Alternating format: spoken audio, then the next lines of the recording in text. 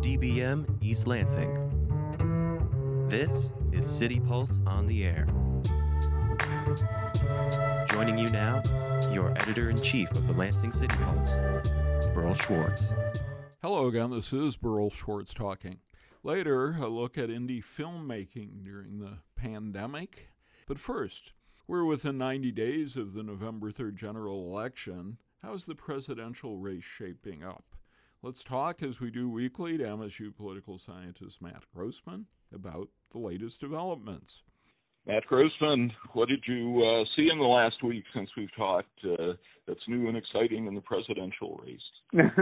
Well, we had a few congressional primaries this week. It was, of course, our primary election, as well as in several other states. We had a few left insurgent victories, and so there does seem to be some remaining primary competition in both parties. We've had our seventh U.S. House member incumbent lose but fail to be renominated.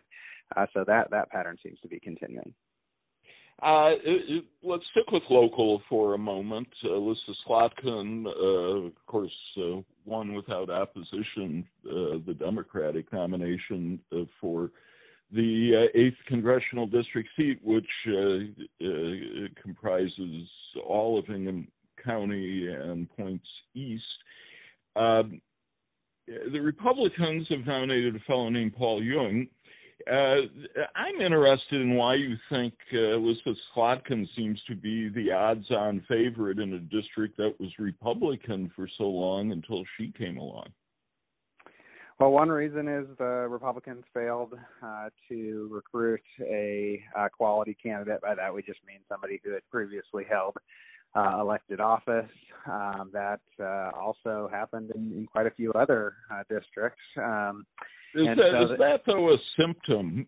It is partially that that people don't expect to be successful, but this is about the best circumstances. That is, the first election of a new incumbent member is usually the best time to go against them. So that may be a sign that they think that the district is moving in a Democratic direction, and of course, it does contain a lot of educated white voters that have been moving toward the Democrats under Trump. So it could be that even though it was a Republican district, it's moving more in a Democratic direction. But I think had the Republicans recruited a good candidate, they would have had a much better chance. The district, of course, was considered a bellwether nationally 2 years ago. Is it a bellwether now? Is Slotkin's likely, or her lead at least, an indication of where the presidential race is headed? Well, it's rated lean Democrat by most national prognosticators, and I think that's a reasonable rating. And what that means is that if the Democrats were to lose that would mean that they were not necessarily losing the House, but the House would be threatened. So it's not quite in the middle of where the national electorate is, but it still is in the middle in terms of likely control of the House. So if we were to think ahead to, say, the next congressional election where Joe Biden might be president and the Republicans might be favored, then it might move back into the national picture. We saw that Donald Trump outraised Joe Biden in the last reporting period for fundraising. It's the step in the right direction for Trump. Is it an indicator of anything? I think both presidential candidates will have plenty of money, with the marginal difference between the two not being that much to make a difference in voting outcomes. But I think it's important to remember that last election, Hillary Clinton had a massive funding advantage over Donald Trump. And so even just being about the same this year is a big change in favor of the Republicans. They'll be able to compete more on television in the fall than they were last time. We're You're listening to 89 FM The Impact here at Michigan State University, and we are talking to MSU political science professor Matt Grossman, as we do every week, about the presidential campaign and other races. Matt, I wanted to talk to you about the historian Alan Lichtman, who is in the news now because every 4 years he predicts who's going to win the presidential race, and has done so accurately with some asterisks. Wondering what your thoughts are on his methodology. Well, it's fun, but political scientists aren't very enthralled with it. As you mentioned, the asterisks, he's switched from predicting the popular vote winner to the electoral college vote winner whenever it suits calling it success. And there's some very subjective indicators in there, like whether a presidential candidate is charismatic, that seem to be based mainly on polling data at the time.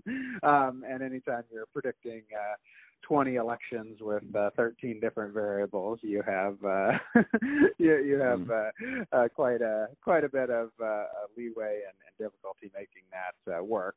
But as a set of indicators, it's certainly reasonable to look at many of them, like the fact that Donald Trump did not have a significant primary challenge this time is good for him. The idea that the economy is not doing very well is bad for him. Those kinds of things are definitely more consistent with what most other folks would say are important. Also in the news now is Ohio, which is having an extremely close race. Ohio is perhaps the most famous bellwether state.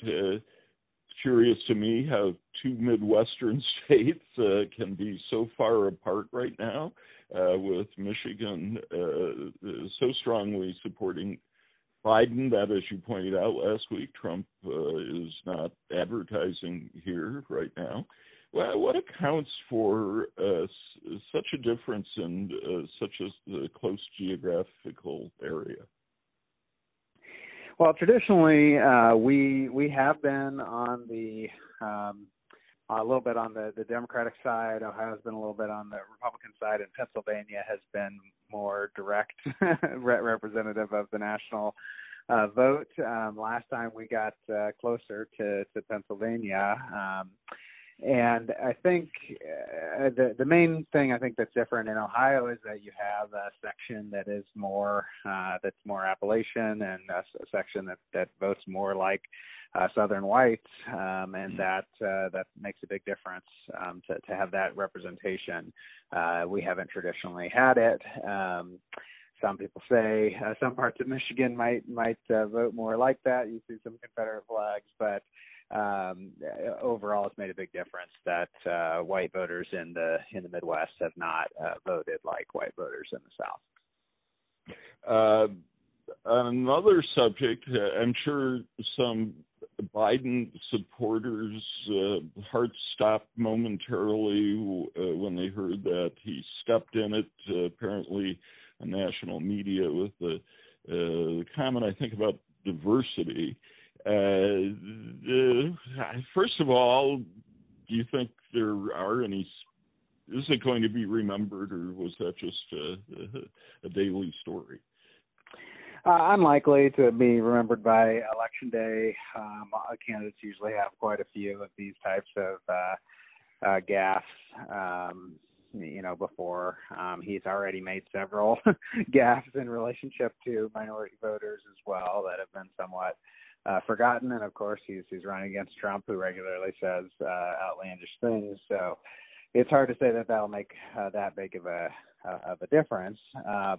The actual issue that he was talking about, it is true that black voters vote much more uniformly for the Democratic Party than do Hispanic voters, and one of the reasons is because of the different national origins of the the Hispanic voters in the U.S.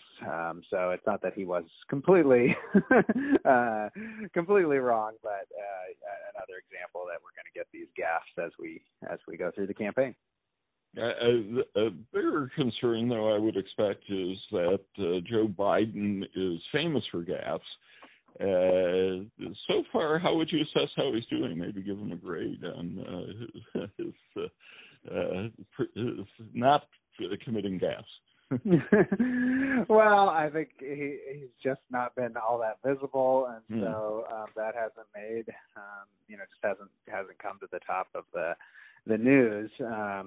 They are they seem to be happy with Trump being the focus, even though there is some evidence that they do need to increase Biden's positives, and that Trump has some capacity to increase Biden's negatives, but just hasn't been the focus so far. So I'm not sure how much it's mattering in voters' minds.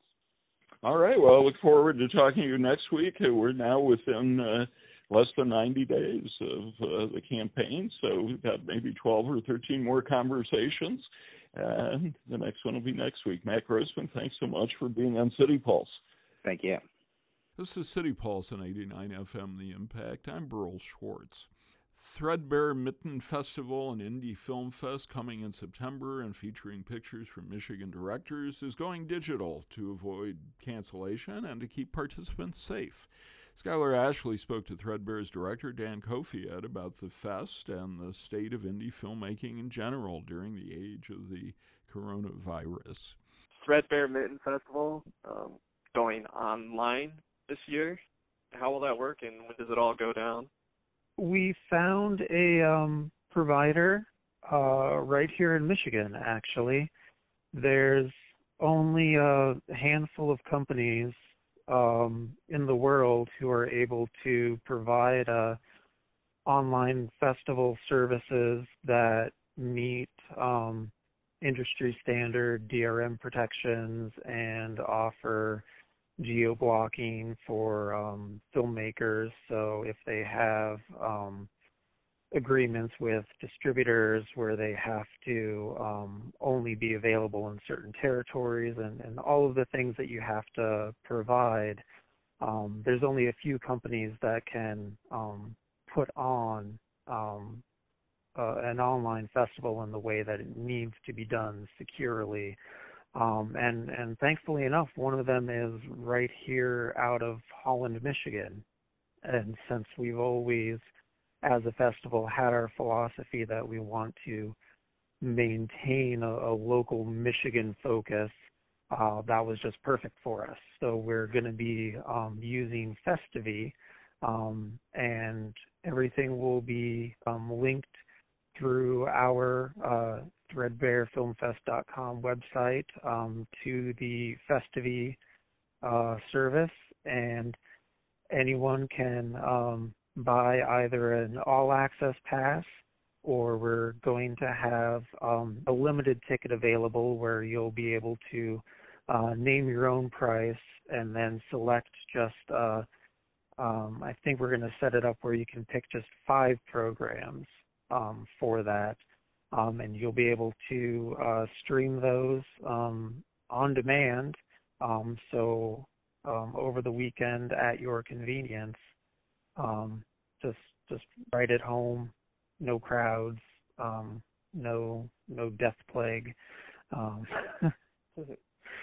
just the nature of what we have to do right now. So, how did you curate this year's programming? Got how many selections? 80? Yeah. Coming from Michigan and coming from all around the world. How did you make these selections?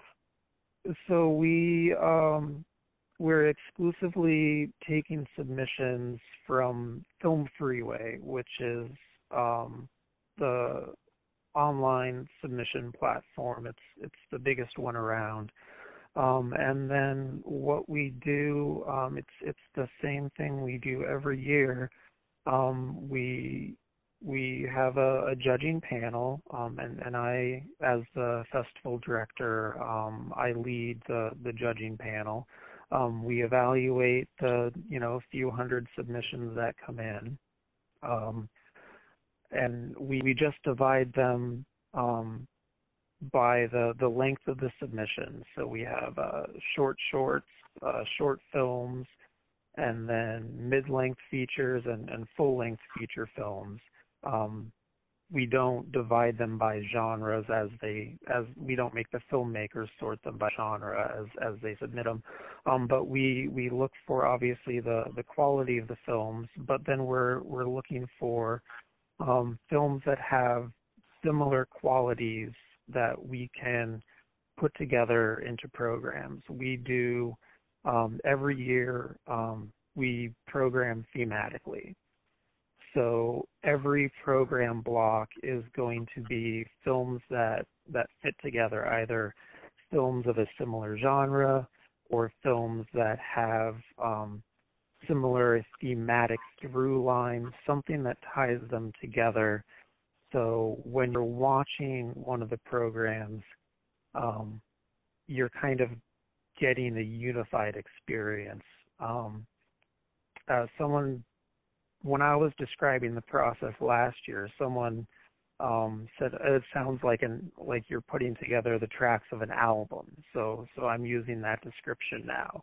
It's like every film in a program is like another step in telling kind of a larger story for that program. And the advantage of doing thematic programming is, as an audience member, you kind of know what you're going to get as a customer.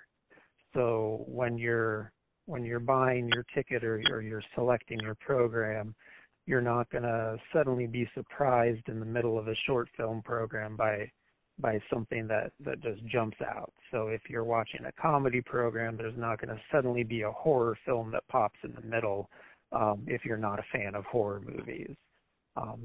You can kind of pick something that fits your interests. And as a consumer, you can make that decision, because we have a little bit of everything. We've got documentary programs, you've got comedy programs, you've got horror programs. This year we even have like a program for older kids. And every year is going to be different. We never know what a given year is going to look like until the films come in. What kind of impact COVID-19 has had on the indie film industry? Widespread. Productions have been shut down. They've been very slow to come back. I mean, I can speak as a filmmaker as well. It's been very difficult to try and get productions going again. I know some people have been able to, and other people have had a hard time. Some productions have started up and stopped again. There's still health concerns with it. In terms of the film festivals, I mean, there's across the board, there was a widespread drop-off in submissions to film festivals. There was a huge wave of festival cancellations and festivals moving to online platforms towards the late spring and early summer.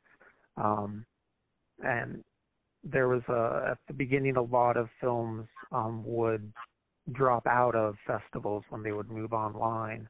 But I think filmmakers have gotten used to, and distributors of independent films have reached agreements with the film festivals to understand that this is temporary exceptions. So at the moment, we have almost all of our films have agreed to participate in our online festival. We have a handful of films that we're still working with to get to the online festival, but we have almost every film in agreement right now. You can track updates to Threadbare Mitten Film Festival at threadbarefilmfest.com. I'm Director Dan Kofed. Thank you very much for being on City Pulse. Thanks, Tyler. That's our time for today. For City Pulse, I'm Burl Schwartz.